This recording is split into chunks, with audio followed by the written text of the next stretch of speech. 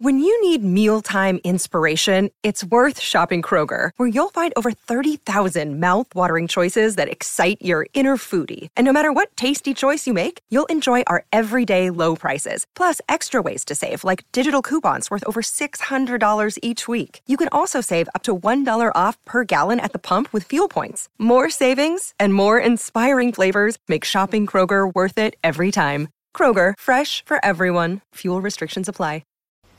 Well, howdy there, Internet people. It's Bo again. So today, we're going to talk about a senator and his book deal. Because it seems like a senator got himself in a little bit of hot water with his publisher, and now his publisher don't want to publish his book anymore. And the senator, Senator Hawley, he released a statement. I'm going to read it because I think there's something really important in here, so y'all stick around. He starts off by saying, "This could not be more Orwellian." That gets your attention right off the bat, doesn't it? And he says the name of the publisher here, which I'm not going to, is canceling my contract because I was representing my constituents leading a debate on the Senate floor on voter integrity, which they have now decided to redefine as sedition. That sounds serious, but that's not actually what got my attention here. He says, "Let me be clear. This is not just a contract dispute." That's what got my attention. If it's not a contract dispute, what kind of dispute is it, you know? He tells us. He says, "It's a direct assault on the First Amendment." You know, I didn't go to Yale Law School, but I do have Google. So I went to Google and I typed in text First Amendment. And if you do that, it brings up the text of the First Amendment and you can read it. And it starts off by saying Congress shall make no law. And then it lists a whole bunch of things that Congress really isn't supposed to be involved in, you know. But then I got confused because that doesn't sound like what's happening here. It sounds more like there's a business decision being made. It doesn't sound like government censorship. It's not the government that's censoring him. It's not the government stopping him from publishing his thing. So I was thinking, well, that can't be right. You know, this man went to Yale Law School.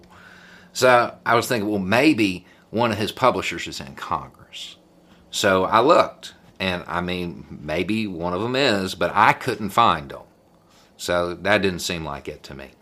So I was thinking, well, maybe his publisher made a campaign contribution to somebody in Congress, got a little something done. You know how stuff works up in D.C. Looked on Open Secrets, couldn't find that either. Didn't seem like it. And then I found out Congress really hadn't been getting a whole lot done anyway. They were getting interrupted. So it seemed odd, but I figured I'd read the rest of it anyway.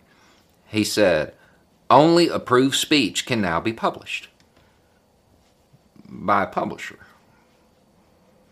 Yeah, I mean, that's true. That's how that works.